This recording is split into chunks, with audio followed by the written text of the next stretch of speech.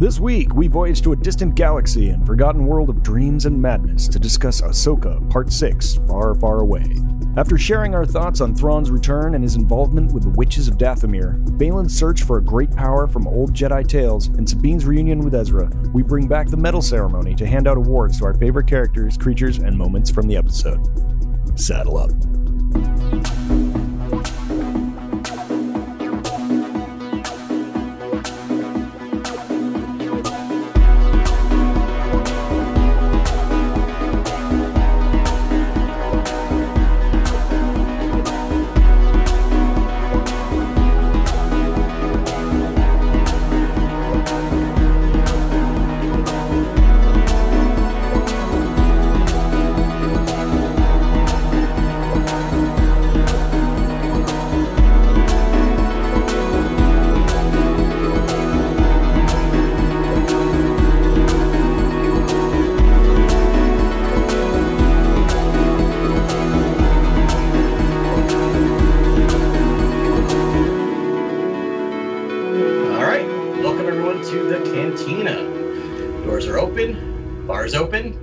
Start talking. So how's everybody doing this week? Super I got my Blurg Fire Ale. I'm ready to go. Nice. Well done. I got my croissant. So as I will say is, this week while everyone was asking everyone else how often they think about the Roman Empire, Dave Filoni just said, "Hold my beer."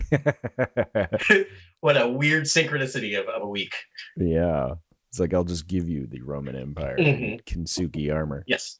Now you're all thinking about it. Oh my goodness! Now, yeah. Anyway, I never think about the Roman Empire. Just classical Greek mythology. I was just like, right. We are in Greek mythology at this point. Yes. I am excited. I answer that question is once a week, but that's because I watch Jeopardy, and it's at least a question on Jeopardy at least once a week. So it's not like I'm actively like that's my reasoning. If anyone cares, That makes sense. Were you guys as blown away by this episode as I was? This is my favorite. Yeah, we may say that every week, but so good. What a full-bodied episode. We got everything. Yeah. It is so good that I'm gonna give you a peek behind the curtain about as we talked about, I missed 2 weeks ago. Last week I was still recovering from COVID. I did not get a bad hit with it, just got a little bit of the brain fog. And one of the things that you also get with COVID is if you are prone to migraines, you can get migraines. So last Wednesday or this Wednesday, is what you're saying. Yeah. So this Wednesday I got a doozy of a migraine where I got the actual confusion, and I had to ask my wife, did this happen on Ahsoka? My wife was laughing. She almost started recording me because I was like, and I won't list it all because we'll go through it, but I listed all the things that happened because my brain was telling me there's no way this actually happened this week. It had to have been confusion. This could not have actually happened on the TV show of Star Wars. So yeah, dude, yeah, that's the way I felt too. I was like, this is it was first just a dream. Yeah, became a frightening reality. Yeah, I was kind of felt like it was or a special reality. I loved this episode. I'm blown away by Thrawn's dialogue. Lars Mikkelsen just amazing in live action. Yeah, just seamlessly. Just transitioned from an animated character to a live action. I also super respect the choice to keep him sort of in his Grand Admiral image and that sort of ironed fatigues and slicked back hair. He could have been the Thrawn we got at the beginning of the original Thrawn novel, where he's been in a wasteland or surviving and sort of just as rugged looking as his troops. But no, he's still keeps a tight ship, and I loved that. Yeah, I loved that so much. No, totally. It was such an interesting to finally see Thrawn live action and get teased with it, and just it took my mind a minute because I'm like, oh, this is just Thrawn, because I'm so used to hearing that voice and seeing that from Rebels, and I'm like, it was Thrawn. It's exactly what you would expect from a Thrawn reveal. Yeah. Troopers, I love troopers, guys. Yeah. Oh, you do. Yeah, you collect troopers. I could just think of the Black Series that you're gonna end up filling out all of these. Enoch character, I was just blown away. Yeah, it's of course, Thrawn would use Kinsuki to mend his troopers and make them look even more amazing. Mm-hmm. I know. I have so many questions too, like the red ribbon and what that could all mean, and how they're tied to the Dathomir, the witches of Dathomir. I loved all that stuff too when we got there, and it was like we finally get to the same sort of henge structure, but in it's much better condition. There's those three kind of Greek fate, like witches of Dathomir, those Norns. It's Filoni's doing this job of just like, which is the job of every great Star Wars storyteller, which is answer one question and pose three more. Yeah. Like I left this going like they moved the plot forward, but I have so many additional questions now that we've even had all of these reveals. Yeah. Then they had those little orbs that had like the kind of like laser thread. I was like, is that the thread they keep talking about? The thread of destiny? Like, you know what I mean? Like, and then they're using it for everything. They're using it to like communicate at the start. That's like how they were sending their signal. Right. I was blown away by the costume design too. I was just like, I loved so many of the costume designs in this episode. But like, if you were to tell me what happened in this episode, like you're saying, Adam, I would have been like, there's no way. Yeah. There's no way. No. Like Ezra Bridger, it ends with not only a reveal of Ezra Bridger, but sort of an extended conversation. And I know. Yeah. I was like, what? And then like, I don't know. I'm also worried there's only 2 more episodes in the series, and it's like things almost have to wrap up quickly at this point. Yeah, Is that right? Yeah, there's only 2 more. That is correct. I mean, that is assuming they're going to try to wrap it all up, right, and not leave us on a cliff. I don't think. It's more like, we just got to Ezra. Where's Ezra going to be in 2 episodes? You know, like I'm just wondering. Yeah, here's the thing: is like I actually feel kind of the opposite, because I think we talked about it last week. I thought for sure, which is why I knew it wasn't going to happen, is that I thought for sure we get like Thrawn at the very end of this episode, and then an Ezra maybe tease, and yet we get a lot of Thrawn and a significant amount of Ezra in this episode. So I'm like, we have crossed goalposts faster than I thought we would in this season. So it's leaving me like a lot of like, what are you going to do for 2 more episodes? Right? Like there's so many things they have to reveal. And like the other thing, just this idea of like, this is another thing that I think Star Wars does really well. If someone told me the plot of this episode, I'm like, that sounds dumb. I never want to see that. Does that make sense? Like if someone told me this is the plot, I'd be like, this is going too far in Star Wars. And I watched this whole thing happen. I'm like, this is like perfect Star Wars. Yeah. I actually like it. I like the dark magic. I love it. I just didn't think I would. No, yeah, I absolutely adored it. I was really sort of doubtful about like how this faraway galaxy was going to be special in some way. I was really kind of worried about how you do that.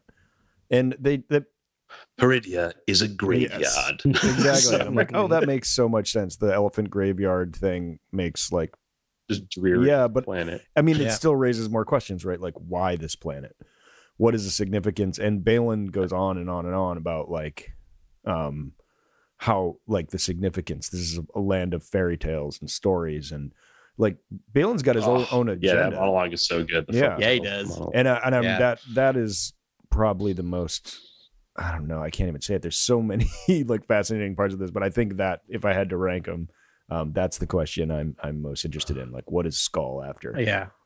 I have like the mysterious power he's searching for. And these might all be intertwined, but I have a bigger question. Not a bigger question. I don't mean that. The bigger question for me is Thrawn mentions when he starts saying how many people are going to go out, like they're going to send people out to look for things. He specifically says our numbers have been reduced significantly.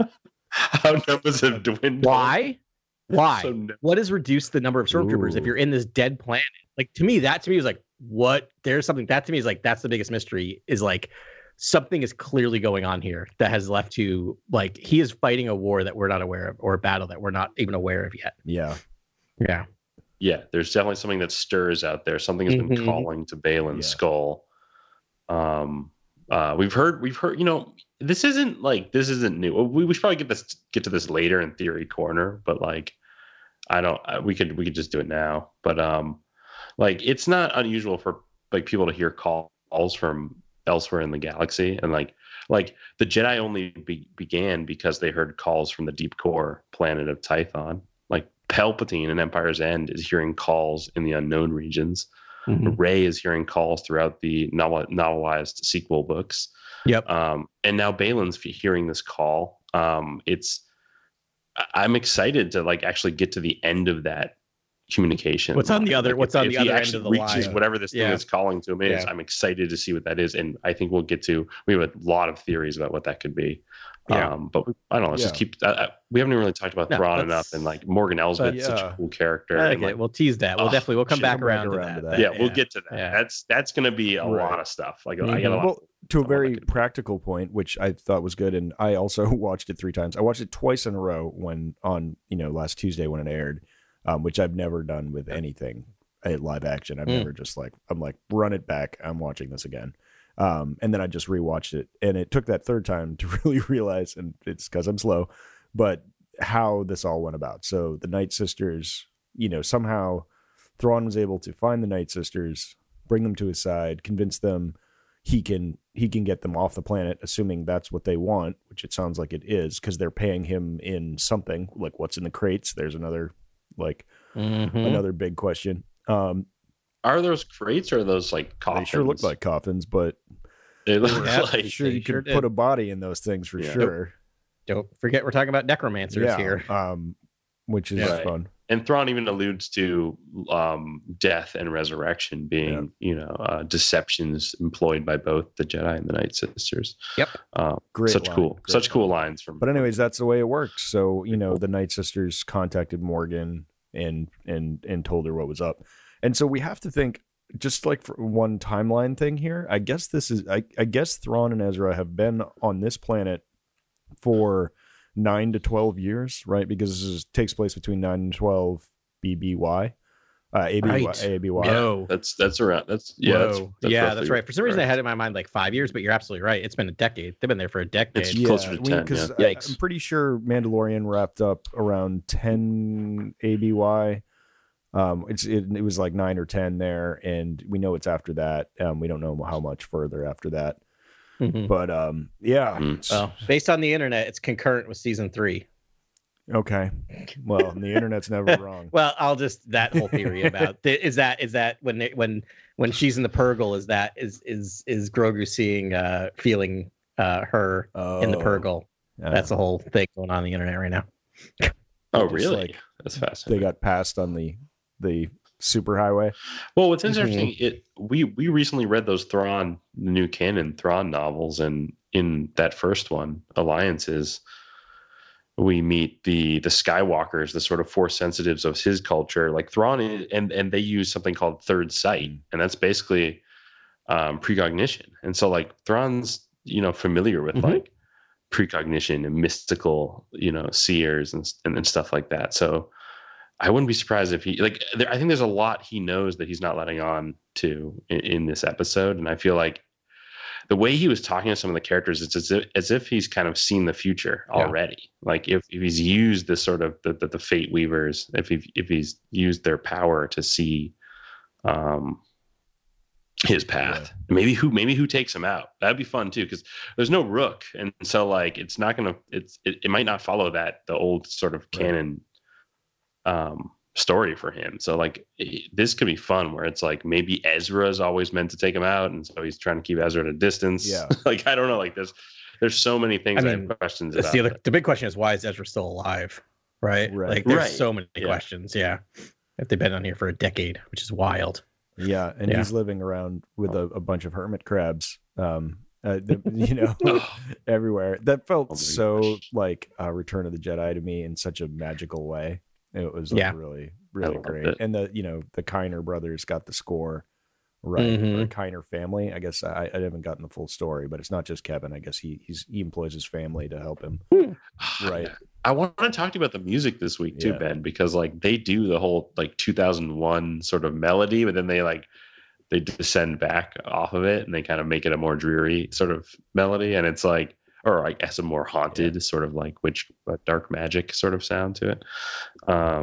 That was so interesting. Like as we approached the monoliths, I was like, this is fascinating. When they're flying in that like solid gold ingot of the ship, like down the planet, and that the drums. Oh my goodness! So this was a longer episode, but they took just so much time on some of these shots, and on the important things to us, like let's see the That's huge. terrain, and then to see those like amazing, I think you call them monoliths, those statues of the Dathomirian sisters and the thing surrounding the castle, and it's like, just stop it.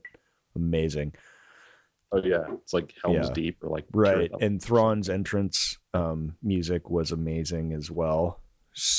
Epic arrival. All the troops just Thrawn, I know, and stopping and sort of like in perfect formation. Like, some great shots in there too. Yeah. It's there was something special and unique. It's like, I mean, it still seemed, I was like, wow, you got a lot of troopers there, but I guess on a Star Destroyer, you employ thousands. It's usually, I mean, we know from the Heir to the Empire books, it's like anywhere from 2 to 60,000, I think, could be on a ship at any one time. So maybe his numbers have dwindled, but the ones that are left are a hard bunch. So that's interesting. But it's some people I think are in the belief that the troopers are like the product of necromancy. Yeah. And but he also says their numbers have dwindled, which to me begs the question, like, well, if they're taken out, can't you just resurrect them? Like, so like, I'm interested in just how all the magic works, and hopefully they get down to what's going on if that is in fact the case. But Enoch seems like a super interesting character that may or may not be, part of this, the Night Sister magic or whatever. I want to know his story. He's just like, he seems super interesting. Yeah. He was like, you will run into these invaders. The ability for Filoni to introduce a new character and make that character be instantaneously the best character ever in Star Wars is kind of amazing.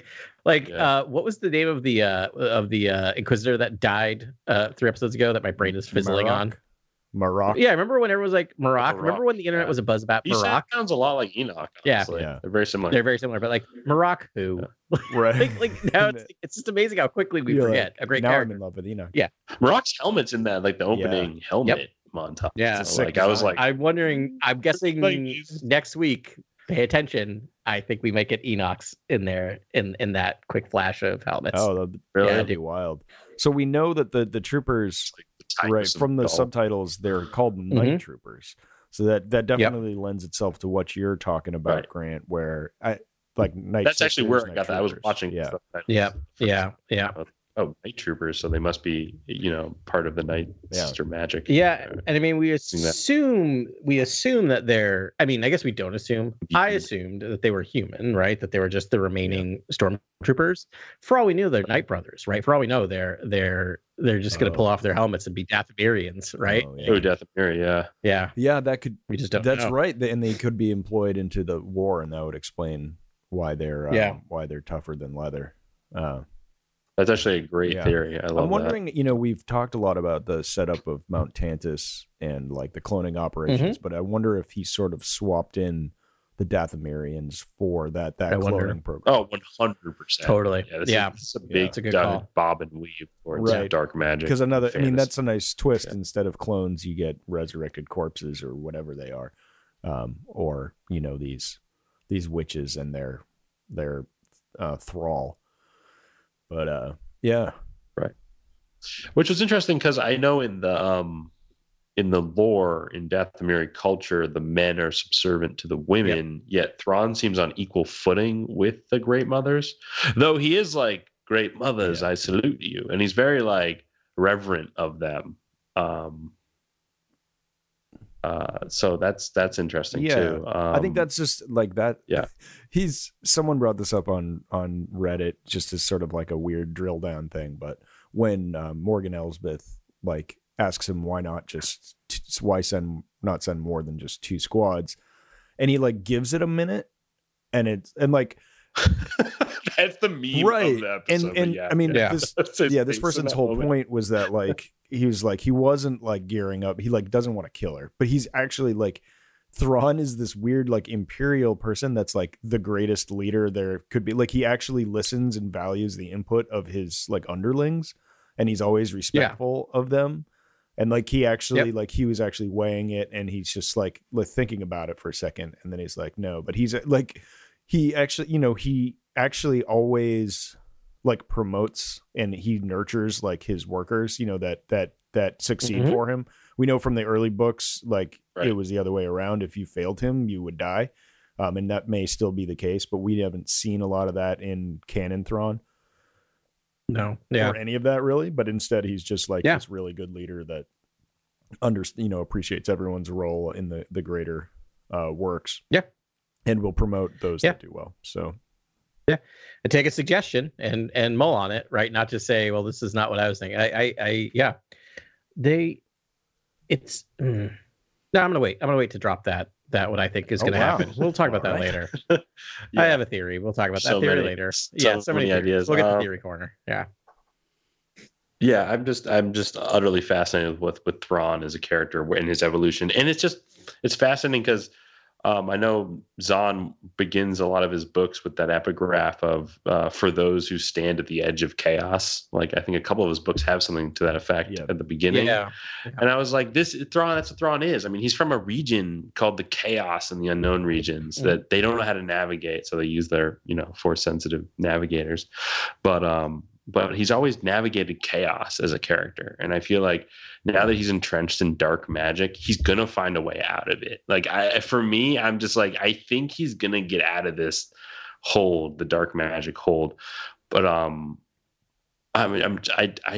interested to see what they do. Yeah. I remember thinking about that character, right? Like he, in the new canon, he kind of crash lands in kind of the Empire, sees an opportunity to survive by going through the Empire. Like he survives. Yeah. That is Thrawn's ability, is to read he a culture and survives. survive. And that's what I think he's doing right now. And I think part of it is just, that's why he's being very thoughtful about how he talks to the Night Sisters, because he knows who has the biggest power here, right? He knows he is a guest in their place. And yes, and he's in their survived court, for a decade, for sure. right? And that says something. So I mean, again, I keep going back to that decade thing, but like it's a long time. Yeah.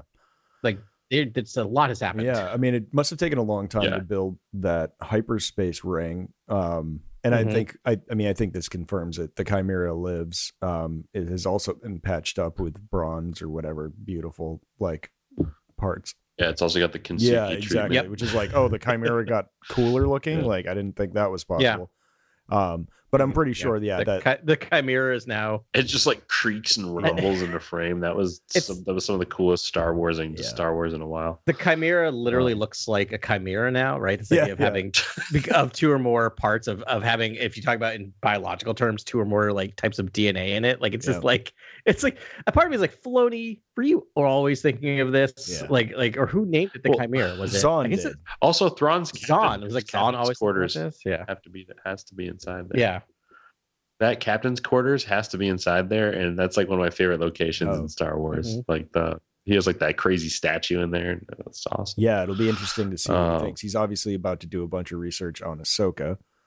That's going to be hilarious because we know he knows her former master, but he doesn't know of Ahsoka. So, I think, so that'll be fun to get some. I mean that in and of itself will probably reveal more about Ahsoka than we ever knew, because we know what a deep dive he does. I mean, he said her species, so we know she's a Togruta. I don't know if he might get into that, and we never sort of think of Ahsoka as like really associated with her people. I feel like Morgan Elsbeth should answer like most of those questions. Right. But sorry, I have motivation questions too for you guys. Like I have some serious motivation questions for you guys.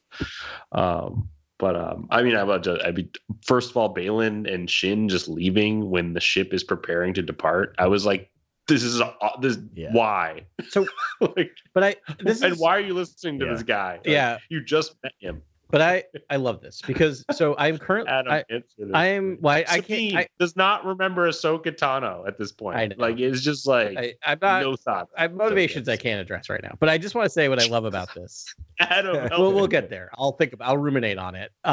So I'm currently reading. Like Ezra's like, hey, what's up? And she's like, anyways, Ahsoka's dead, but Ahsoka had to die for me to get here. But I don't know. How's it going? But I'm currently reading a trilogy by Joe Abercrombie called it's the First Law trilogy. It's high fantasy. I'm halfway through the third book of the trilogy, so I highly recommend it. Depending on how it lands, right? Like it's like it could really be a real stinker in the next 300 pages. But real short trilogy, really great. It's like Game of Thrones if it wasn't completely, it didn't hate everyone ever. Yeah. Like there are good characters in it, even though they're struggling. If it wasn't grimdark, yeah, grimdark, and it is grimdark, but yes. you cheer for some of these characters. Okay. But my point is, the thing I love about high fantasy sometimes is that like it goes all the way back to Tolkien, and but before that, it just like you just have all these different people on different quests going and everything, and it's all going to come together. And the fact that like you have like Baylan and everyone else just going like we got a side thing going on here. Like the second I heard that, I'm like, I am so in. I am so in now that you have like this is not because we've gotten so much in the live action television right now. And in media in general, currently we have linear storytelling where everyone's on the same path going in the same direction. And I don't know why we're telling stories that way right now. I have theories.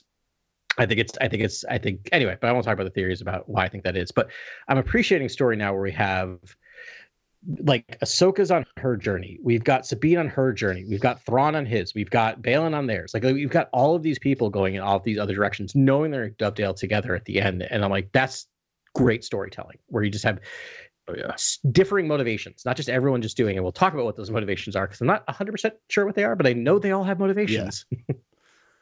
Yeah. No, it's really, really fun to have so many different trajectories for all these characters, and sort of like they will cross at some point. And Ahsoka's arrival, I think, will bring a lot of people together in terms of Ahsoka probably taking down Baylan's skull. Yeah. I wonder. I have a feeling they're all going to be abandoned together, and then suddenly the motivations will, their relation will change a bit. Yeah. I'm ready to join Baylan Skull's side. Like I want to know what he's like. I'm just like, tell me more about this beyond. Right. Yeah, we can move off Thrawn and go to Baylan Shin Island and sort of talk about them. Have I teased enough? Can I just say what I think's happening here? Because I'm just kind of like I can't not. Baylan Skull's the big bad of this entire season, not Thrawn. He's the big bad, and it's gonna be. I have a feeling we're gonna have Thrawn uniting with our heroes. I have a feeling that Thrawn's gonna do a bit of a not hero turn, but a bit of like the enemy of my enemy type of thing. I think that's the story we're gonna get because I think Baylan he's kind of said it. So he said as much in this episode. He basically wants to kill everyone. He wants everything dead. Like he just wants this everything. And I think he's going to awake something that's similar. We have Filoni who loves doing like, what was the name of, again, sorry, I still have like brain fog, but in Rebels, the giant thing that they awakened, Bendu, thank you. Like he loves giant powerful force beings, right? Yes. And I have a feeling we're gonna get something like that. And it's gonna be a larger of like, oh boy, we all have to take care of this thing. Anyway, that's my thought. Right. And so Baylan is trying to wield that power, to wield that thing. Yeah, Baylan just wants to set everything back to zero. If the old stories are true, that's apparently there were Jedi tales that spoke of something on this planet, a force of some kind or some kind of power. Yeah. And and so I'm excited to see what that is. Yeah. Is it like the smoke monster from Lost or like or the leveler from Loki, or like is it some kind of giant thing? Is it like a giant rancor? I know the Dathomiri definitely rode rancor back in the day. Like I think it is. What is it? A giant kaiju of some kind? Like what is it? Is it where there be whales? Are there krakens? You know what I mean? Like there's I think it's something because one thing that Filoni hasn't given us so far in this episode is a planet, which is something we get in almost every Star Wars, is something that is literally can destroy planets or destroy civilizations, right? And I think the way he's going to do something like that is a force wielding thing, right? Like it's going to be mythical, not like a scientific. Like Suma Verminoff, force wielding Suma Verminoff. That's something I was thinking about because we do see Vader fight one off at some point when he's traveling like the Maw or something. There's a lot of dead space whales around this planet. Just saying. Yeah. And if you don't know what a Suma Verminoff is, it's the creature from the Solo movie that was in the Maw. That hung out near a black hole just cause. Wait, isn't Sumina Vermouths also the space slugs? The name of the space from Empire? What are those? Those are. Oh my gosh! Why did you have to ask me that right now? I just my broke brain. the Exegorth? Exegorths. They're Exegorths. Thank you. You're right. Suma Moths and Exegorths. I don't know how I got those two things confused. Yeah, but it could be an Exogorth, though. I mean, no, but you're right. Suma, Yeah. it's got to be bigger. An Escort's just a giant space leg. You're right. It's got to be. but they also also navigate in what's it called? Migrate Hyperspace. through galaxies. But I think they do it slow style. But that's right. But this also happened in the EU in Legends novels with Jason Solo being called to Abeloth. Yeah. That's and that's like a dark force entity that when the Fate of the Jedi books were written, it was around the time Clone Wars was in production, and I think they reached out to the author of those books and the authors. I think there was multiple authors, but and said if you want to incorporate Abeloth into the sort of the Mortis arc and those Celestials, you're more than welcome to. And they actually do in that book series. They actually do incorporate sort of the Mortis arc and Centerpoint Station, and how like they basically hint at the idea that there were Celestials that were moving planets with a large space station to basically arrange them in, and then also to put one planet, I guess, as a sort of like prison world for one of the Celestials. And the Celestial became Abeloth, who was like this dark entity that was all powerful, that took over Jason's mind and then basically affected everyone and went into multiple people. Kind of jumped into people, shapeshifted, jumped in. Was a creature. Like Dark Ray is kind of the closest. It is Dark Ray. I definitely got vibes of that. Yeah. But I mean, the end of the old EU was getting into real large ideas. Like so, Centerpoint Station, for the Grogu's out there was it was around the I thought it was fine. I really do have brain fog.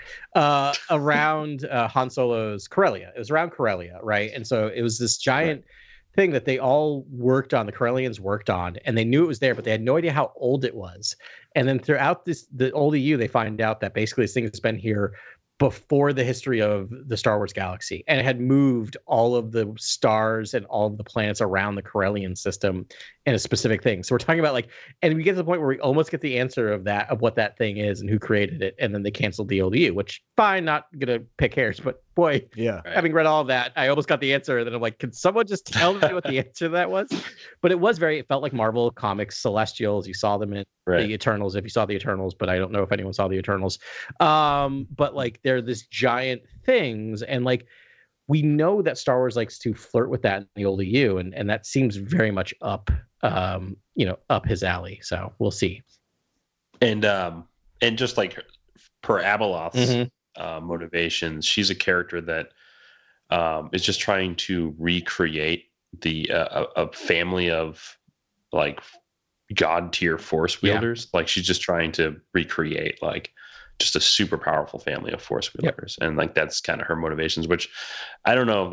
I would love to see Filoni sort of, if he does bring that character into the canon. It would be cool if we do see it in an all new way and fun new story or something. And also we're seeing the great mothers of the Dathomir. Is there and it's evoking a lot of Dune and the Bene Gesserit, and sort of is there if these are the great mothers, or are they sort of the reverend mothers, and is there a mother superior? Is there one even above them that's even more powerful? Is she the great power? Having worked my way through the Dune stuff recently, I had the same thought. Who's the greatest mother? Yeah. Filoni's also Villeneuve doesn't get to have the weird little devices, the warbling devices that move around slowly, molasses through a hallway, the hunter killers in Dune, or the scanners in Blade Runner. It's Filoni's I'm doing it too. I know. Yeah. Yep. I mean, borrow from the best, right? Yeah. No, it's great. I love. So Adam, you're thinking just to circle back on this, because now I've had time to think about it. So you think the motivation for Baylan Skoll is what? Terminating all life in the galaxy, or killing all the Jedi, or or killing all the Force users. I wonder if he thinks the Force is the ultimate evil in the world, right? Like in this idea, because so have you seen, he's still like on his belt, there's a green, it sure looks like a green kyber crystal. Have we seen that going around? No. Like, what? yeah, on his belt, look through the internet, it seems like he still has his old kyber crystal sitting in his belt buckle. Like, it seems like he has a really interesting connection to the Force in terms of like, he's not like, he just feels like someone who thinks that like the Jedi were corrupt, the Sith are corrupt, everything's bad. Like, he just feels like an anarchist in a lot of ways to me. Just like, this is what's destroying the world. It's not humans, it's not governments, it's the Force. The Force is corrupting everything. The Force is bad, and I'm going to use it to destroy everything. Yeah, I loved that he was talking about like canceling the cycle. He's like the Empire and that casts down cycle the Jedi topple over the Empire, and it goes on forever, and I'm going to end that.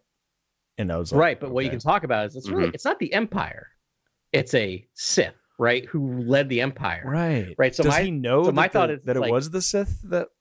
I think so. I think he's tuned in enough to know. He named it the Empire, so yeah, the Empire led by a Sith, the Jedi led by a Jedi Council, right? Like, I think what he's saying is just like light versus dark, and we're all stuck in the middle, right? Like, we as the universe just stuck in the middle, or the galaxy, of these two forces fighting, and we just keep getting put through the meat grinder, right, as their endless battle continues. So my thought is like he just wants to end the Force. That's interesting, because I don't really know what he's talking about at all, and it's sort of. But I'm fascinated by all of it. I mean, I like it from a storytelling point of view because I also want to break the cycle first. Like, let's do something different and have a different antagonist, a different motivation. That was the most meta part of the story. Really, was he was like, was it the most meta Jedi part? fall and Empire's rise again and again and again, because we know through video games and ancillary material that it's constantly been a cycle of the Sith have control the galaxy, the Jedi control the galaxy, the Sith control the galaxy, the Jedi control the galaxy, and he's just like, I'm going to go back to the beginning and stop the cycle from ever starting. Yeah. To me, that's what you're saying, Adam. Extinguish the Force, or it's like if the Force itself, I guess, or stop either organization from forming. Right. Really. Yeah. Like, something. Yeah. But use the world between worlds. Like, I guess use the that's a good point. Use that. Use the gateway. Is that the power? You know what I mean? Like, there's so many. I think we could really drum up so many theories for what this power could be, because it's like, again, there's another thing from Legends. The what is it called? The flow walking or something. What's that one? There's like other time.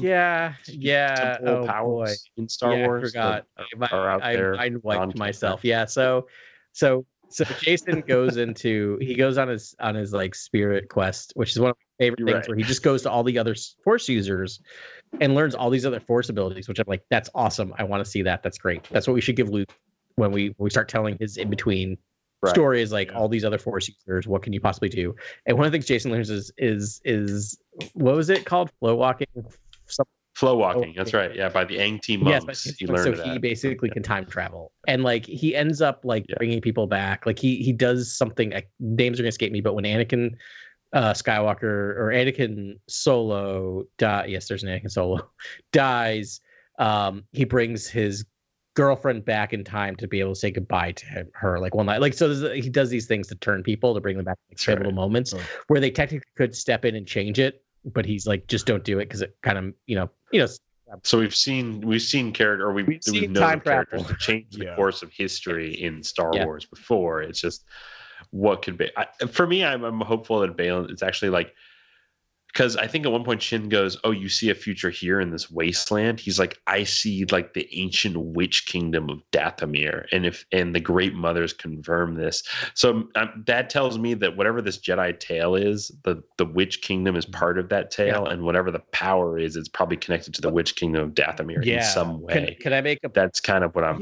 thinking. And it could be a well or a font of power, because that's also something that's alluded to in Legends and Abeloth and sort of that sort of stuff. Maybe that's the thing. Like, maybe you're right, where he doesn't want to destroy the Force, but he wants to destroy the Jedi and the Sith, who have these like very stringent rules about what the Force is, and takes everyone with them, right? Like, think about, like, he's talking about the Night Sisters, right?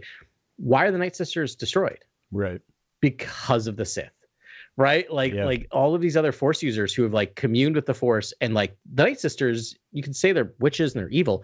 They never, as far as I know, tried to take over the galaxy, right? The only two entities trying to wield power in the galaxy that we've seen are Force users are the Sith, number one, and to some extent, in a certain point of view, you could say the Jedi, right? Maybe not. I wouldn't say it's necessarily true, but if you look at like Baylan's perspective, what he saw was them getting really close to the powers of government and becoming tools of the government, right? And so, from his perspective, the Sith and the Jedi are just are basically just too corrupt. And then Force is fine, but once you start putting these my brain's faulting, but too many things on it. You know what I'm saying? I hope. Please, someone talk. I stop. I really do love that Baylan loves the idea of the Order, but also thinks they were lost and that there was no future there, like he says in this episode, like as if like the entire ideology was doomed in his mindset. But he also like alludes to the fact that he was like there when the Jedi Temple was burning and he saw it. Like, if we do come across some greater power, I really do hope we get some glimpses of Baylan's past, like just sort of like more set up for who he is as a character. Because like, I love that sort of stuff. I love digging into. My favorite crazy internet thing of the week related to that is that people are going nuts about whether or not he's the little kid that gets startled when Anakin turns on his lightsaber. Have you seen that one? That kid has been so many. I know so many things. Yeah. I'm like, as a parent of a 3-year-old, I hate to say the sentence I was about to say, but that kid dead. Yeah. Move on. You you hope that he survived. And Baylan, I know a lot of people like Snoke, right? Snoke, like look at Snoke. Yeah, that could be a lightsaber. Baylan already said he was like a little older than Shin Hati when he when it fell too. Yeah. Well, which makes sense. That's better because he old. I love that he gave us Boken Jedi. That's a new term. Right. Boken is a wooden sword used for practice by samurai, and that sort of makes sense. Just like this next tier post formal order raised Jedi, and so Shin Hati was like like me, and he was like, no, you're something. I'm training you to be something more, and that. That generates more questions. Yep. I have more questions. Yeah. That is tantalizing. That's just it's going around my head on a Mobius strip, and I'm like, what is something? All right, so what's your read on that? What do you think that means? Something awesome. I don't know. Yeah. I mean, like I just have no idea. But it's got to be like if you're more than just a Jedi, or I mean, because it's true, the Boken Jedi just sort of like get put on a little path. They follow the will of the Force. They have some little mission that they work on. Some missions are bigger than others, but Quinlan Voss is probably helping with the path now, and Cal Kestis is, I don't know, he was going to try and rescue a data archive and rebuild the Order. And then, Obi-Wan Kenobi's babysitting, and like, everyone sort of has their own like smaller thing. But so, I mean, if it's something more, then it's going to be a mission to change the galaxy, I suppose. But I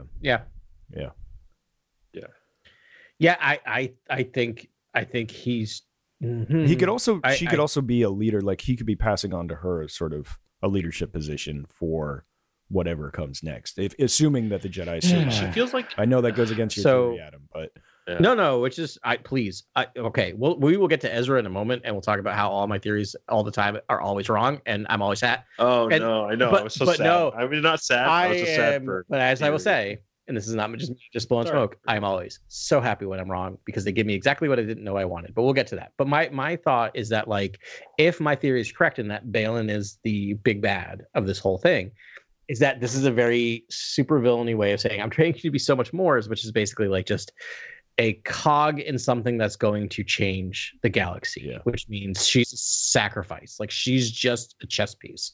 But in his view, a chess piece in a glorious path, right? So she is so much more than one of these people doing all of those kind of minimal things that you're talking about, Ben. Because when we look at what the Jedi are doing during the rise of the Empire, is a lot of them are just biding their times until someone else can come along and fix it. Not really get cynical about it. Right. Kind of the case, right? They're waiting for their moment, but they're waiting for like a chosen one, perhaps, to come along. Yeah. Or I'm not chosen. Someone else chosen. Jew. Yeah. Yeah, it's fascinating. When it comes to Baylan's mission, Baylan's search for this power, and him being the main villain of the entire piece, I have to think it's because the show is called Ahsoka. It's really dealing with her sort of Jedi heritage and sort of how she's now expanding beyond that, and her evolution after the sort of Force encounter with Anakin, and then now approaching this planet, she seems like she has a completely new attitude about just like how to go about things. And but also it's like I think it's a lot of people dealing with their Jedi past, like Baylan and Ahsoka. Yeah. And to me, if they do introduce a new power on this planet, it could be super interesting if it also reflects that Jedi past in some way. And if you do a little more digging on the Witches of Dathomir, there's some information in Legends that basically a Jedi had started the Witches of Dathomir. Like a character from long ago was exiled, and Thrawn many times in this episode says the word exile. As we're in exile, our numbers have dwindled. To me, this is the planet a Jedi would be exiled to by the Jedi Council. Yeah. And starts this kingdom. And to me, it's just fascinating if a great power does exist here. It has some sort of connection to the Jedi and how the Jedi wronged this character. And so the character lived in torment because of, that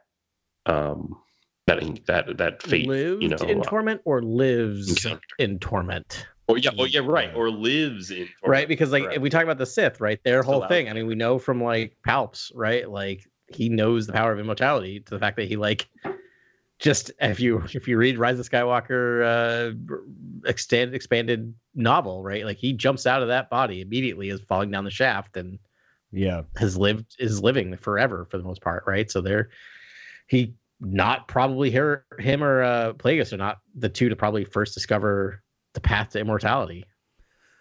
Yeah, it'd also be so cool if there was like a prison, kind of like the prison they kept Sauron in Lord of the Rings, like when he was the necromancer. Like that'd be very cool. I mean, we have Ahsoka the White, right. We're halfway there, right. We're halfway there, Yeah. right?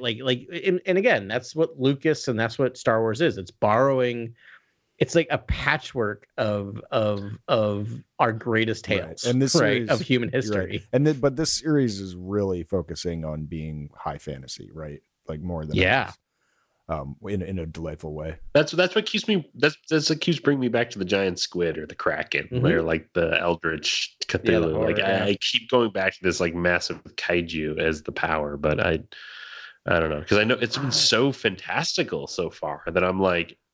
And you almost want to see the Purgles and interact with something else, like a giant creature or something. You know what I mean? Like, I don't know. Well, we know that Ahsoka is going to pop out in a giant Purgle, right? So we have an opportunity to get that interaction immediately. Are we so Ahsoka, I guess there's not too much to say about her in this episode, though. You mentioned the most meta part of the episode, Grant, and I have to say the most meta part would be when they said in a galaxy far, far away, when it was actually a character says a long time ago in a galaxy far, far away. A long time ago. I'd be like, tell me more stories, Hu Yang. Yeah, it's like Hu Yang. More. I feel like as a grumpy old man, I feel like I should hate that. And I feel like I do hate when they do certain things which are kind of like callbacks or fan service. But boy, did that actually make sense, because it literally is a long time ago in a galaxy far, far away. And I'm like, wow. Yeah. Right. Like wow, you did the work to make that work in a way that didn't feel clunky. Like I was blown away by like not hating that line. Yeah. Like I heard it and I'm like, I should like that. Why do I like that? I should hate that. Because it works. Because you should hate that's it. the thing. But it's Filoni's great. got taste, man. Like he hits all these fan service buttons, but I mean, he never. I don't think he ever does it. It doesn't feel shoehorned in. It's like very organic to what Star Wars in. Yeah. Dialogue. Yeah. Like the way Baylan and Morgan Elsbeth are talking about star whales is like enchanting and mesmerizing. And I'm like, more. Yeah. And what are we talking about here? Whales. Star whales is what we're talking about. I'd like everyone to know. And it sounds amazing. The dialogue is on point. Yeah. when she's like, my ancestors like learned to harness and ride these creatures before the days when time was counted. I was like, dude, Filoni can write a Star Wars. Yeah. Yeah. Nearly everything Thrawn says is incredible. Everything, I guess. Yeah. I mean, they're the two stars, right? Baylan and Thrawn. Sabine, obviously, fantastic. And I think maybe that first conversation that Huyang and Ahsoka have, it's kind of the nature of the Force, and it's sort of like she's like, I didn't train Sabine to make the right decision, and I feel like Huyang's pushing back, being like, this could be the Force working. She only ever had one choice, and this is right. This could be her only choice, yeah. And so that makes me believe that Sabine, I really want her to remain just a tool of the Force and not a Force wielder. But man, they are teasing that she's going to be able to wield the Force at some point, right? I know they really are, and I kind of want them to go there. I wouldn't hate it, but I kind of love this idea of like the line I keep saying in my mind is like, she doesn't have the Force has her. Right. Isn't this right? Yes, that's the way I wanted to be. But isn't this the second time that she's tried to use the Force and then thought she was using it, but it was something else going on? Something else was happening. Yeah, I mean, that's a good bit if they keep going with it, just to sort of maybe they're just messing with us and not messing with her, right? Which I would appreciate. Yeah, I would appreciate that too. But it'd be cool if there's like a mystical way in which she garners the Force in the plot or something at some point. Yeah. I also am hopeful she can use the Force at some point and tap into it, because she's really, displaying all the traits of Mandalore, or the Mandalore, as we know the concept to be. So that could be a fun wrinkle. She's basically half Jedi, half Mandalorian. It's exactly what the Mandalore supposedly was 1,000 years ago. No, we're going for the long. Yeah, I mean, we're going for the long storytelling here, right? Yeah. And we know all these. This is part of the Mandoverse that's going to end in a. And no one jumped on that mythosaur in season 3. There's still a chance that Sabine is the Mandalore, right? The Mandalore, she really could be. So I'm holding out hope that she is just like the old Mandalore of old with the Jedi powers as well as the Mandalorian. It'd be funny if there was just like it was a mix up and she and Bo-Katan were fighting for a second. She accidentally disarms Bo-Katan and picks up the saber. She's like, "Oh, you dropped this," and just like Bo-Katan just holds her head, like hangs her head, and it's like, "Not again." I don't know. Or Bo-Katan drops it and actually it's gone. The Darksaber's dead. I mean, we'll see. Okay. It'll be reforged, and then she'll drop it, and Loth Cat will grab it and drop it, and then Sabine will pick it up, and because the Loth Cat technically disarms, it actually says blah blah blah blah blah. Sorry, I cannot stand the whole thing about this. Anyway, but there was also that really nice. It was a beat. It wasn't really a throwaway line, but those, like you said, the 3 Norns, the 3 witches say that one reeks of Jedi. And like, and Sabine's like, "Don't look at me. Like, I don't know. Is she talking to you?" She looks at like Baylan and Shin. She's like, "Y'all are Jedi." It's kind of a great moment. Like, I read that as Shin or like Baylan, because I was like, Shin definitely feels redeemable, and Shin definitely feels, she feels like she's being kept in the dark. Like she's like, we're still working with witches. Like Baylan just walks away from her when Thrawn gives him the order, and she just follows reluctantly. And I'm like, why is Baylan sort of like just leading without informing her about, the exact motivations for what's going on here? He seems so taken with whatever's calling to him that he's not even like looking behind him and making sure shit knows what's going on. Did I talk about this last week? Because again, brain fuzz, but like Carly and I were talking about, like, we kind of wish Shin was like 13. Like the way they write her and they write some of the things they say about her is that she should be a child soldier. And so part of what I'm trying to get at there is, like, regardless of my thoughts about that, I feel like she's very similar to Ahsoka, who got pulled into something and does not know what she's part of. Like, just as like Ahsoka got pulled in the Jedi Order and then is suddenly a child soldier, that Shin has this ability. There's no Jedi Order for her. She's pulled in by Baylan, and now she's used by Baylan.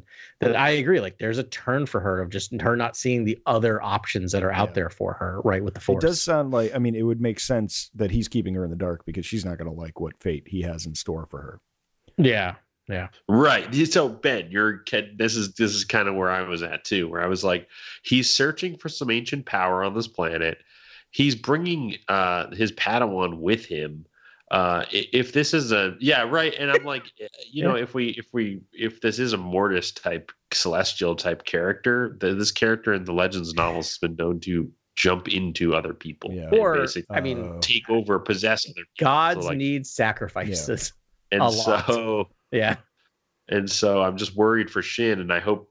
But what would be cool, like the ultimate here would be if like whatever the power is does go into Shin, and she's like the ultimate like sort of badass of the show. Yeah, that'd be awesome. So, I like that a lot. And then we get to see all that choreography Ben's hoping for, where she's just like doing handsprings with like chopping off people's heads. I mean that would be great. Yeah, if it's a vessel, because we've kind of, I mean, this show could sort of be the keystone for how Palpatine stayed alive. This sort of like force soul essence transfer that Darksiders seem to be able to do. We haven't, I'm not saying it's the Emperor, but we've seen Bane learned about that skill, right? He was, I don't know if he was successful, but we think he was. I think and I kind of don't want to spoil the Bane trilogy, but. Well, in the Clone Wars, I think there's the simple scene where they kind of activate his ghost or something. Yeah, they activate his Sith Wraith, right? But it's like a hologram. Earmuffs for the next 10 seconds if you don't want the end of the Dathomir of the Bane trilogy spoiled. But he does it sort of, he tries to transfer his essence into Xana, his Padawan, before death. And we assume he was able to do that. I think it was kind of left up for interpretation, but it could be something like that. Where this is, I love the idea of Abeloth being the one, because it just increases the stakes. It's not Jedi or Sith, and then but she needs a vessel, and Baylan's gonna make Shin that. It's also proof of transference. Like if Thrawn can gather that data, basically in Shin, and she's been like, there's been transference, he can help the Emperor back, and like all that stuff can they can be like, here's how we're gonna get Palpatine's like spirit back into the clone. On this planet, this dark magic worked or whatever. There's stuff like that could tie into the material, but again, Baylan could be the one who's basically taken over by this power too. Like he could be the one that. But for very practical reasons, the thing not. Shapeshift. So if the character can shapeshift, it could really play with the Ezra, Sabine, Shin sort of triangle. Like you can really play with that whole thing and spook people out. Sabine could be evil to Ezra, and Ezra could be evil to Sabine, or like however it's manipulating people. Yeah. I like the idea of Shin being the big bad, or transferring, or being around, or being more, because two reasons. One, it's just like, why introduce this character if you're not going to do anything with her, right? Like other than I don't want her to be the exposition character, right? They're just for exposition, which is just, if that's what it is, I'm going to get real angry, because that's a waste of a character, right? Is that's just like someone you can talk to, that doesn't make it feel like, so they explain to the audience, an audience surrogate. I don't think that doesn't seem like anything Filoni's ever done before. Like a character is there to serve a purpose. He doesn't. So I think she's going to be more. The other thing, and this is getting a little like behind the scenesy, and I don't want to use. Okay, Ray Stevenson, great, passed away far too young, far too soon. Yeah. Horrible. They do not seem fazed by his passing. Right, which makes me really believe that, other than being super secretive, or they're just like, it's not actually going to affect the story. His story is the end of the season. Like he doesn't make it through the end of the season, and it would be weird if it honestly be weird for him to still be alive at the end of the season with the way they're setting him up. He is the kind of the archetypal villain of a Rebels season. So he's like the Grand Inquisitor. He only lasts kind of one season as that main villain, and he's going to bring forth this season the bigger bad, right? Like he's gonna end up getting hoisted on his own petard. I have no idea what that means, but I love it. What's a petard? Really? That will definitely be the confrontation with Ahsoka. Petard's a steak. I'm just interested in this thread of destiny. Never heard hoisted on your petard? Anyway, it's a great saying. You should look it up. It's a great saying. Yeah. Just be careful when you're saying it. It sounds vile. It's not great, but it's a wonderful saying. It's fine. It's not like bad. It's just, Should we talk about Ezra? Yeah. Ezra. All right. Yeah. Can I start? I feel like I've been starting a lot, but since I had the big theory of what Ezra was going to be, I will just say this very quickly, and then I'll let you all go. Is that like I really, really thought I wanted him to be this broken down, being used by Thrawn, and then when I saw him there leaning against the thing, Thriving. I honestly got choked up. I got super choked up, and I was so happy. Like, just I love that Ezra spent 10 years in exile, just being Ezra. Like, just like I have like he doesn't even skip a beat in the conversation. He's like, I knew I could count on you. Yeah, and I'm just like, and it's kind of like their last conversation they had. Also heartbreaking, like, but wonderfully heartbreaking. So I'll let you guys go, but I was just, it was. So we wonderful. get Ezra, and he's like, "Hey, but so really funny back and forth. I love how they took the time. Mm-hmm. Also, they like her going into that village. They took, I think it lasted 5 minutes of her walking through the village and just looking at stuff, and you're like, oh, Ezra's not there. Ezra's not there. Ezra's not there. And then like finally you get there.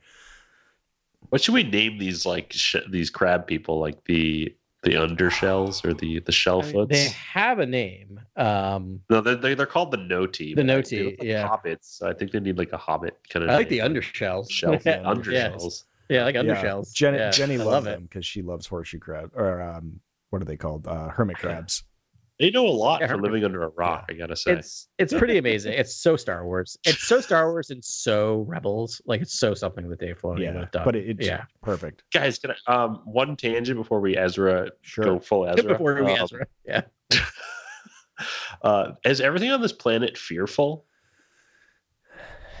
Yeah, right. Because we got the Noti, the undershells hiding right there, big defense mechanism. Yeah. And then what is? And we got the other thing. Howler sort of being a wimp. Howler, is that what they're called, or hounds? Like, Howler. Howlers. I love. I just want to say I loved that bit with the Howler. That was like shamed. Oh, yes. Yeah. Oh yeah, that was made. It was great. Oh, just such a great bit, and you knew exactly what was going to happen, and it was so great. They took the time with that too. They really just held up the shot. I was like nice. He's coming back, and then like he's like, if you're a dog lover, how can you not love them? It's so it just made me think of Finn, my dog. It was just like the happy face and the wagging tail when she brings him back, and it's just like. Mm-hmm. But anyways, Ezra in his chainmail and chainmail, and like the villager settler attire, outfit. I forgot what you asked now. Looks exactly like animated Ezra. Like they did such a good job. With spot on. The voice is perfect. The mannerisms. The mannerisms, as you said. Yeah, the delivery. Really it's just, I'm like, that's Ezra. Like Sabine really and Hera took me a little while to like beard, though. Big bushy beard. But like he was Ezra immediately. Like So he gets right in and he's like, hey, but it worked, right? Which is talking about the like Purgle maneuver and like the end of that. And he's like, right? Because he doesn't know, of course, if it worked, because he was launched. I mean, yes, he took the big bad out of the galaxy, but like, I mean, there was a lot of other stuff that needed to happen. But like, he doesn't know the Empire fell. Like, that to me is like amazing. Like, he doesn't know. Like, so I wanted to do a speed run. Yeah. That's the best line too, where Sabine's like, "Typical, always a plan, never a good one." Yep. It's like savage takedown. Yeah, that was fantastic. So I wanted to do a speed round because Then he's like, I can't wait to go home. About that return trip. He's like, I've got so many questions. Should we speed round what his questions are? Because I assume next episode he'll be like, he'll know. Thrawn is the only one who like has howlers. Why are you? Yeah, that was one of them. Why are you on a howler? How did you get here? Obviously. Yeah, how'd you get here? Why did it take so long? What happened to the? Is that my lightsaber? What happened to the Empire? Is Hera doing okay? He'll ask about Hera and Zeb and Chopper. And does anyone know about a kid that came from a desert planet that was really important? Yeah, that's right. He's like, oh, totally. He knows about Luke, right? He knows about Luke. Hey, did anyone hear about Obi-Wan Kenobi? Has that happened yet? Right? He's like, did Obi-Wan Kenobi ever show himself? Oh my god, does that mean anything to you? Yeah. Yeah, it does not know. The other thing he does not know about. He's like, have you fed my cat? Have you fed my cat? No. Yeah. Oh no. She's like, occasionally. Yeah, like he does not know about Jason, right? Because there's no way he would know about that. So that's wild. So he would not even have a question to ask about that. But like, she's just gonna drop Jason because like she probably doesn't think about the fact that she wouldn't know that, and that's gonna be like an amazing. Yeah. moment. So actually, Jason must be the exact age of whatever ABY we are, right? Because it had to have because she had Hera had to be pregnant pretty much when Kanan died. Right, which is right at like 10 though. So that's about right. That's about right. Where we're at. Yeah. So that sounds right. Yeah. That. So just so that's so weird. It's just like so Ezra was born on whatever day it's called, Empire Day. Empire Day, yeah. So was Jason born on whatever the equivalent is for that's fall? That's why she wasn't at the Battle of Yavin. She was like giving birth. That's right. She was like giving birth. Yeah. She's an hour 38 of labor. Recall. Yeah. Yeah, I thought Ezra was great. I'm excited to see what I'm so happy we get 2 episodes with her, maybe.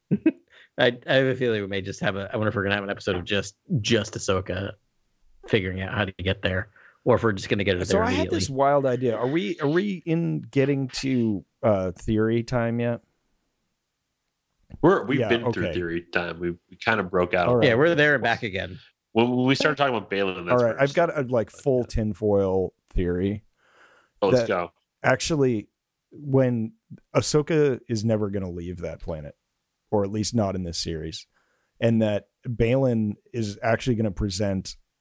I know we've been talking about how it's going to be malevolent and we need a bigger bad and all that, and you guys have totally sold me on it. But what if Baylan's actually got a good idea? And what if they get abandoned and maybe Baylan's got an alternate Jedi order that he wants to set up that's not a Jedi order, it's something different. And then Ahsoka with her new I just follow the will of the Force and do what's right and help my friends is this is actually the best way to go. All right, it's a stupid idea because she's got to take out Thrawn and Thrawn will go back and she never would have left him. But I don't know. I just think it would be kind of interesting. And so she sets up some sort of parallel Jedi order out in this galaxy with whatever the other thing is. And this is why we don't really see her in the sequels, but in the next phase, there's going to be this other sort of school of thought that may rival whatever Rey is doing. That's my tinfoil theory. It's very intricate web tapestry. Yeah, but there. I mean, it kind of, if this is the birthplace of the Force and there's these primal Force energy. I mean, I don't know if it's the birthplace of the Force, but it clearly the Force has been here a very, very long time and it's strong somehow in the Force. Well, as I said, everything on the planet seems fearful. Yeah. Is this the Tython for the bad guys? Is this the dark side of the Force is here? You know what I mean? Yeah. Is that I think that's more likely actually hearing everything you guys have said. You've opened up my eyes to a million new things, but just as we were talking, I was like, well, what if they don't leave, but I mean, I would have to say if I'm just low hanging fruit, the next episode, there's going to be a skirmish. We're going to reveal the new thing. And I think, I don't know. And I think Thrawn will leave this episode and the next episode, it'll be Ahsoka battling with whatever, and then finally grabbing a Purgle and taking off and going back somewhere. Yeah. Yeah, it makes sense. It's so weird. I think especially because we know that there's going to be a large movie event. Yeah. Right. So it's going to happen in a long time. You got to get Ahsoka back in the galaxy. So they may get stuck here for a minute. Yeah, for a minute. I think that's an interesting thing. I think they might still be there when the show ends. Yeah, I wouldn't be surprised. I would not be surprised if this season ends and they are not out of this galaxy. Right. So yeah. I'm also interested in Ahsoka. Talking about Greek mythology, sort of Enoch's face mask and the fates and stuff like that. Ahsoka to me, I always thought, she's very kind of Arthurian in that episode of Mandalorian where she fights Morgan Elsbeth. She feels like they're even Goranson's music is very medieval, sort of harpsichordy kind of sound in that episode where she's almost like a knight, and then she gets more samurai. And then now I'm she's kind of entered mythic territory where she's almost we talk about Gandalf a lot of the time in the high fantasy angle, but in the mythic angle, she's kind of like Hercules to me. Whereas the character of Hercules once wasn't subject to the the threads of the Fates. the fates, right? basically. Yep. Yeah. So to me, Ahsoka isn't subject to this threat. No, she stands outside. She can of basically elude it and circumvent it, Yeah. in my opinion, and that's what I'm hoping she does. And I'm also hoping that like I read the Tross Visual Dictionary recently. And in there's a little section in the sacred texts where they talk about the world between worlds, and it's called Hidden Depths, is this little like sort of breakout description, and it's separating myth from history proves difficult in the ancient language of Jedi scripture, which leans heavily on metaphor. This page from the text describes the Force as a twisted ribbon lining the perimeter of all reality. Transit to any point across the cosmos is made possible by traversing the path through the netherworld of unbeing. And that's just like a tiny little thing in that book, and I was like, that is the netherworld of unbeing. That's almost like what that episode was with Anakin, right? Where Totally. she had to almost like unlearn everything she ever was, and sort of like this netherworld of unbeing. And I'm like, to me, Ahsoka will likely find a way back, because I think out of all the characters, she is this sort of like traveler archetype. Yeah, I love that. It's just kind of like Cable from Marvel, or like, totally. I don't know. Yeah, it's like, I don't know other comps. It's so hard though, because I see where you're coming from, Ben, because it's like with the sequel trilogy, we have to get the pieces in the chessboard have to move a certain direction, right? Like, it's weird to have all these people, but and that's what we deal with a lot. Like 15 years. They got a lot of time, right? So they can do that. Fast, No, and they seem to be taking their time, which is what I appreciate. But like, I think about like when I was playing Jedi Survivor, right? Where it's just like, again, somewhat spoiler alert, but I think this is still first act. But like, they discover the new world that they have to get to, right? Remember, there's that whole thing. Tanalorr, thank you. Kobo? Oh, Tanalorr. And I'm just like, so Tanalorr is clearly, they're going to get there. They're going to get their way shut off. And this is where Cal Kestis is during the entire thing, right? Like it's so hard with these, when you're telling these parallel stories, just like, because every time, like, well, you got to get Cal Kestis off the board before like the rebels actually come into fighting the Empire. Because it's just like, where is he? I hate to say this. Okay, who cares about Luke Skywalker? If you have Cal Kestis, who cares about Luke Skywalker? Because Cal Kestis would just go in and destroy everyone. Yeah, he'd be super strong. Yeah, so it's similar as like Ahsoka, like, where's she gonna be when the Force awakens? Like, and then we have to deal with the Forces being asleep. Why is it asleep? I mean, what does that mean? That's interesting, right? Like, does it have something to do with the Force awakening or going to sleep? Or is something that Baylan does lead to the Force, quote unquote, sleeping, right? For a few decades. Ahsoka's primary objective is to stop Thrawn, though, to stop another war.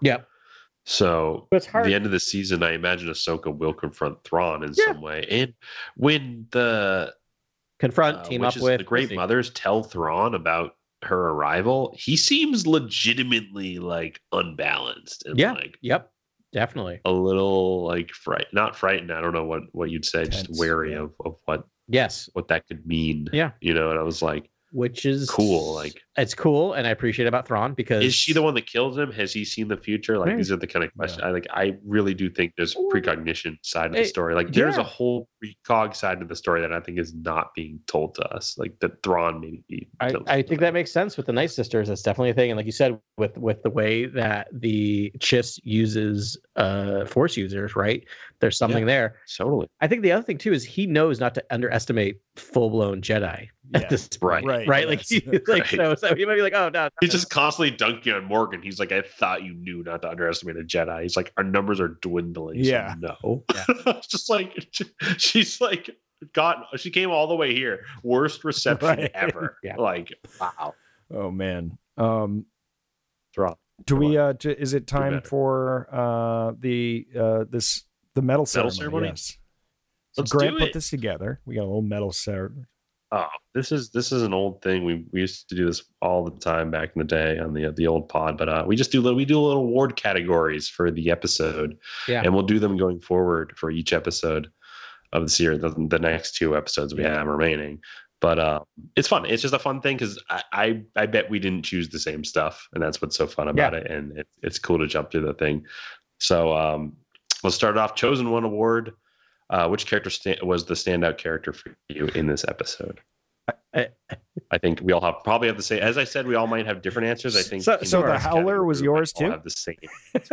There you go. Well done. Mine rhymes with prawn. Oh, okay. So I imagine that's what you guys chose as well. But No, mine rhymes with Minoc.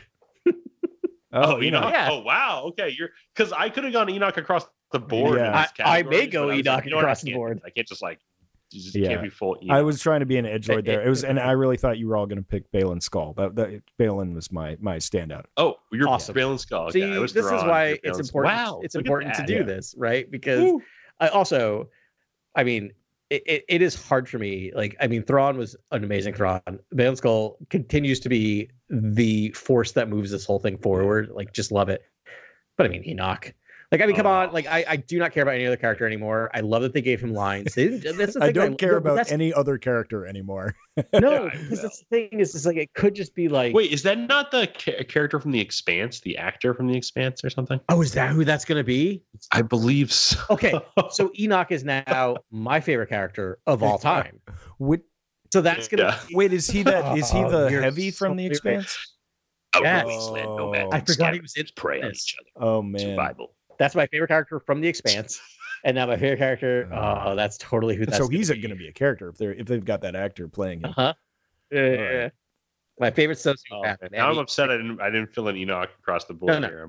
It's because he's a winner. It's a complete dub on Adam's part. But yeah, background player, best sort of minor character. Of the episode. I'll say this because it's been the best minor character of the whole series, and keep him secret, keep him safe. Hu Yang.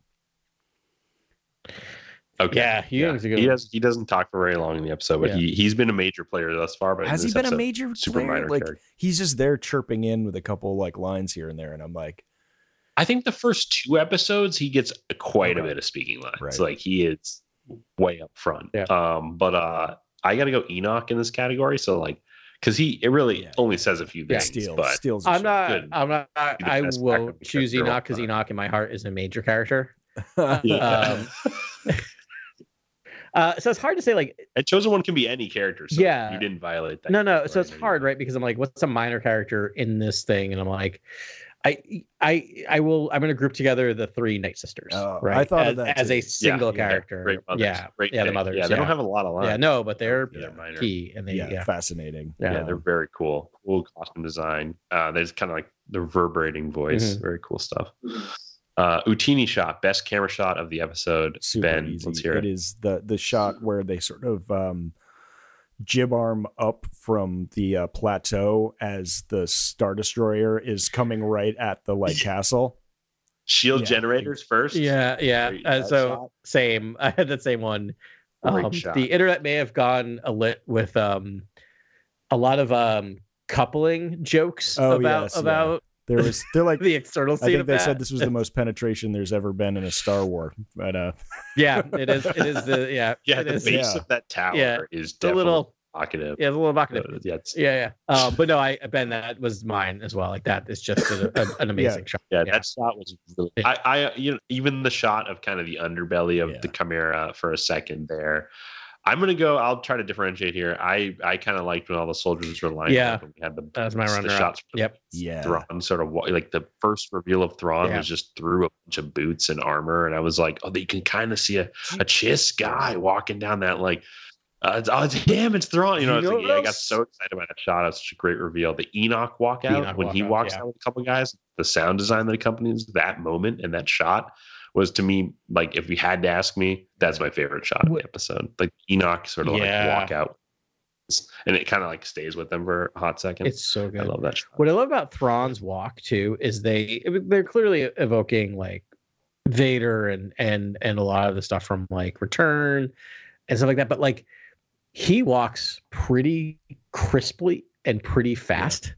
His walk is actually pretty fast. I love that. It's like a change on like the slow march of the Imperials. He's just very crisply like just efficient. And it's way more dynamic coverage than the Return of the Jedi walkout with Emperor with Palpatine and Vader. It's we're seeing from the boots. We're in the line of soldiers. Yeah. We're kind of like the camera's just moving around. I was like, this is awesome. Like if we can just do all of that all over again with Vader, I'd watch it all over again. It was so cool.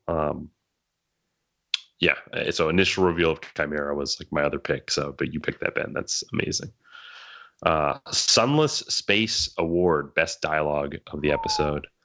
Is there a quote or best moment of dialogue for you guys? Speech. I like could be a long. I like the speech. award name that's there, giving a love Yeah. to our Luthen.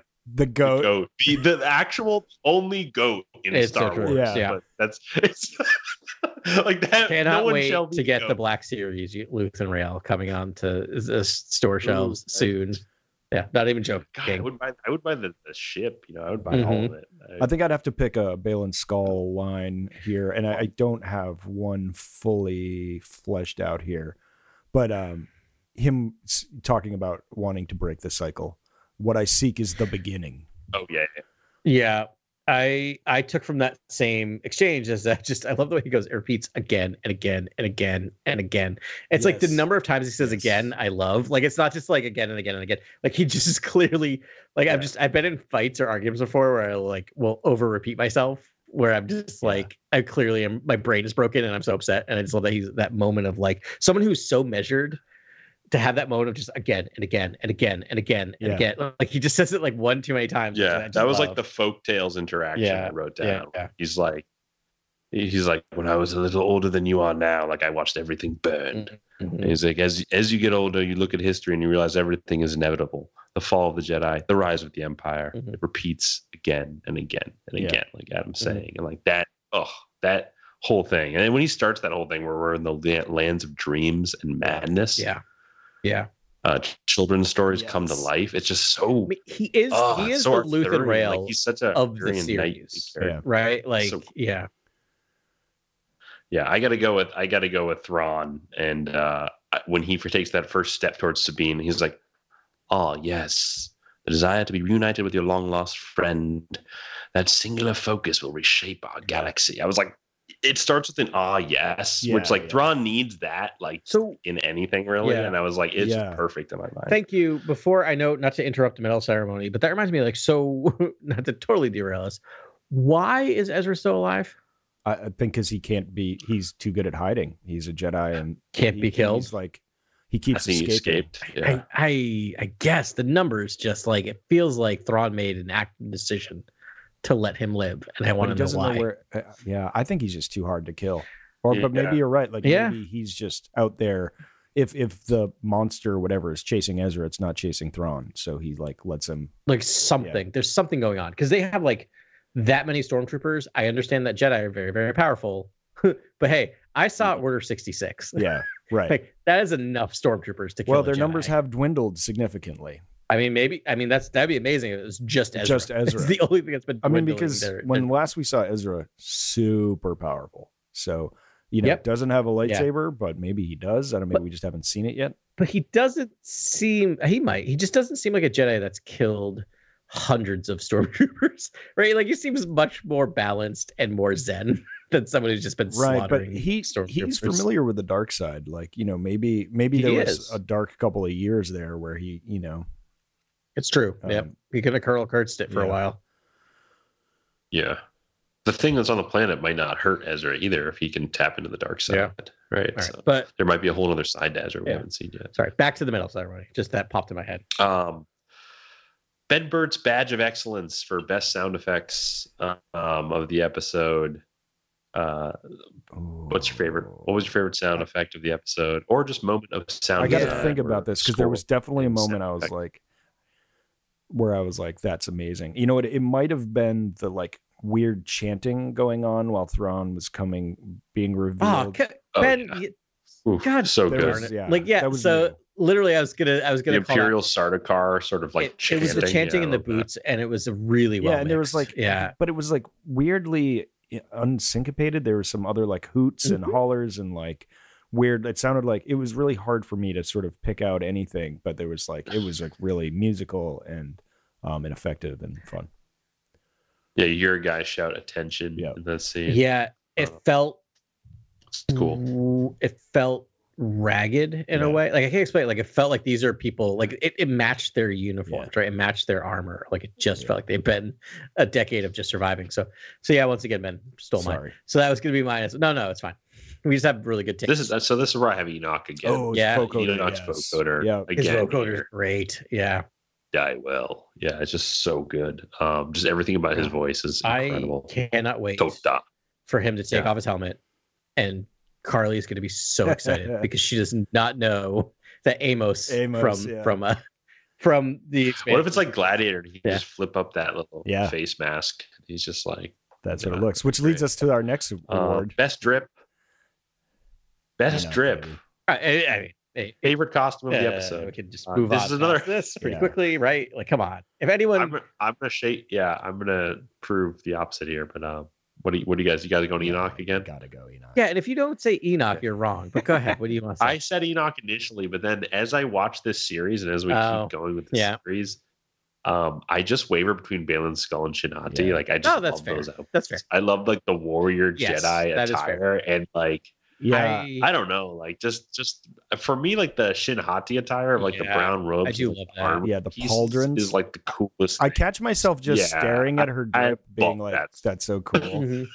The drip is unreal. It's really good. I will say, since we haven't done the medal ceremony yet this season, that's allowed. That's allowed. Yeah. So we haven't done it yet, but Enoch, guys.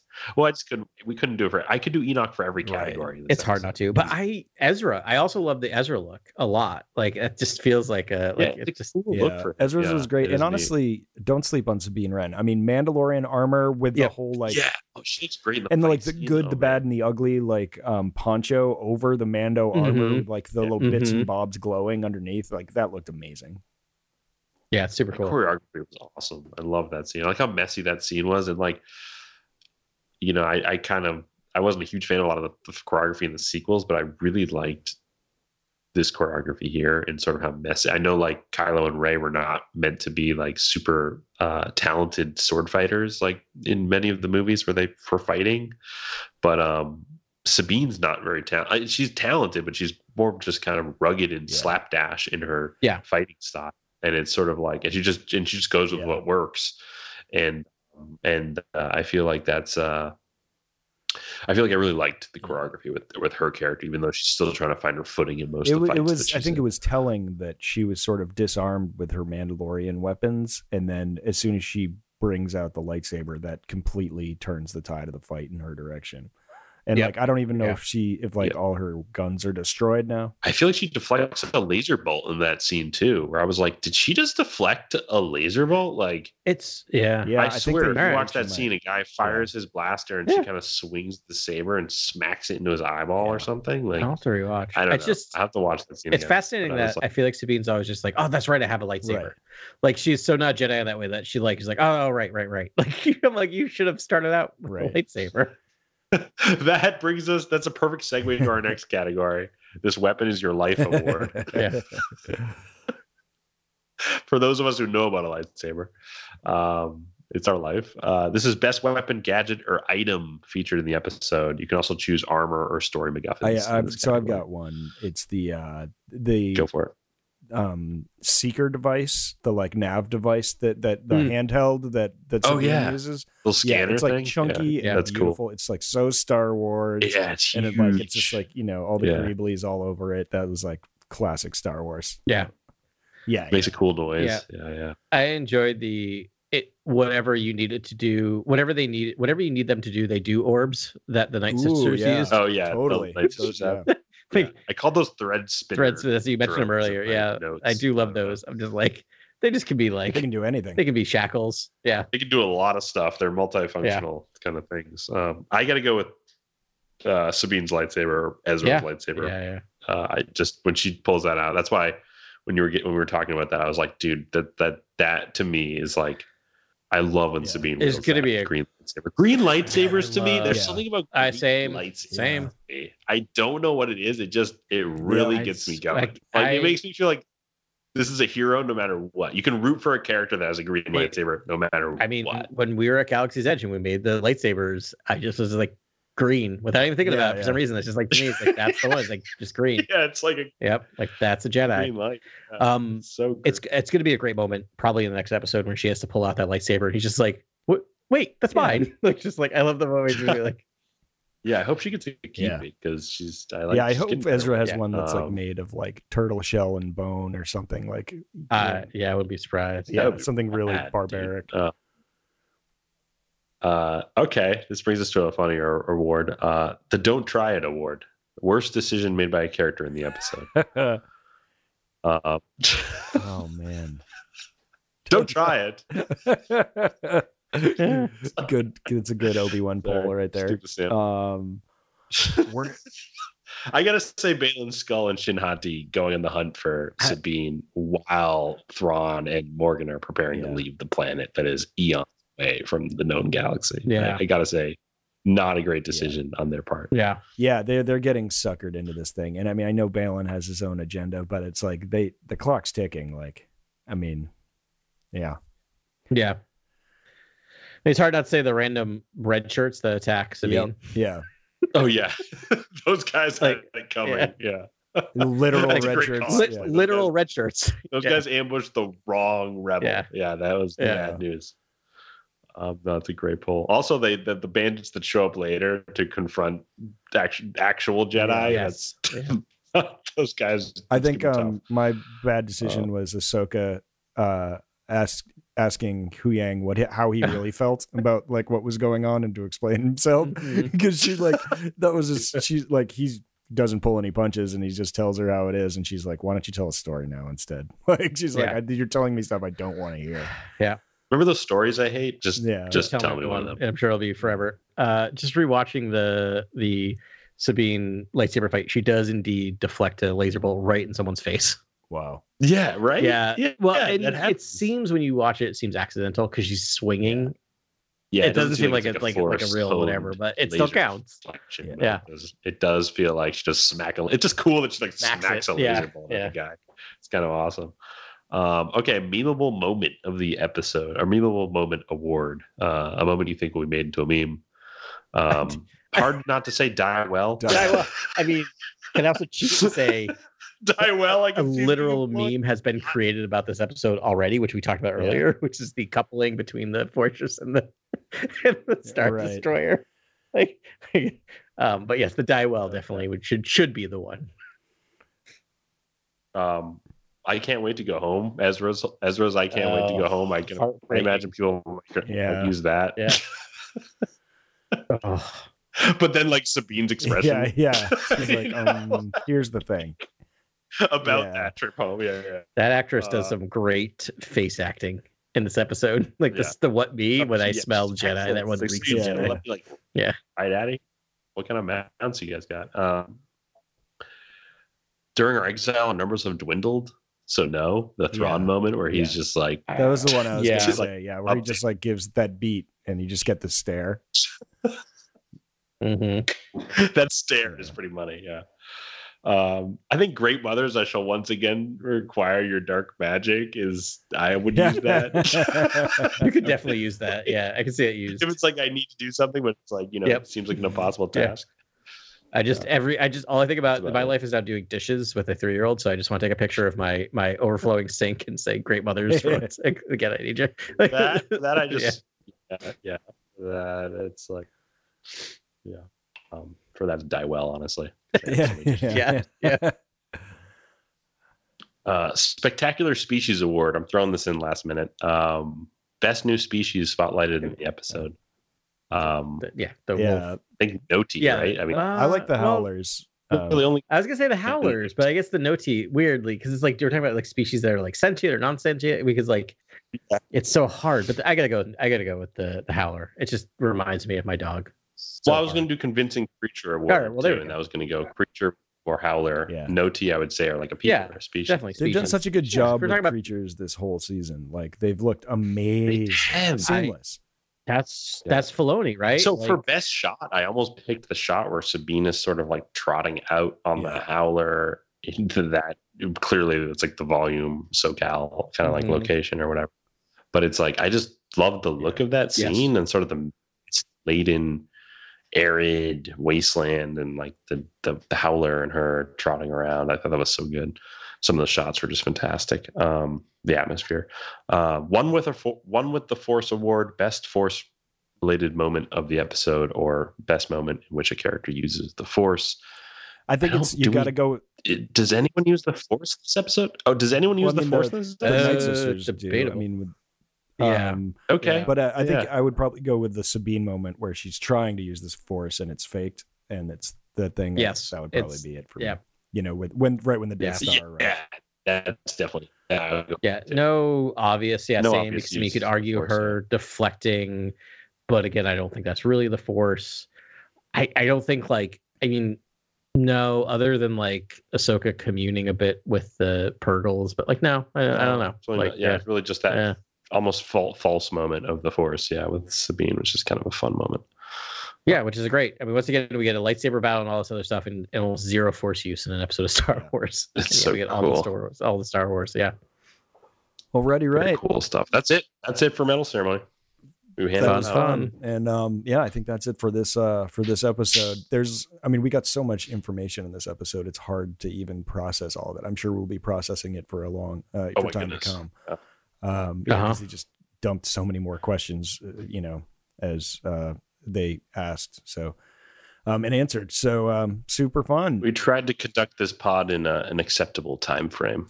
For Thrawn. Yeah, right. An hour and a half, so like twice the length of the episode seems about right. But usually par for the course. Definitely. But all right, everyone. Thanks very much for listening to us this week. We'll talk to you again next week with the penultimate episode review. And until then, tip your bartenders and may the Force be with you. We'll talk to you next week on Cantina Chronicles.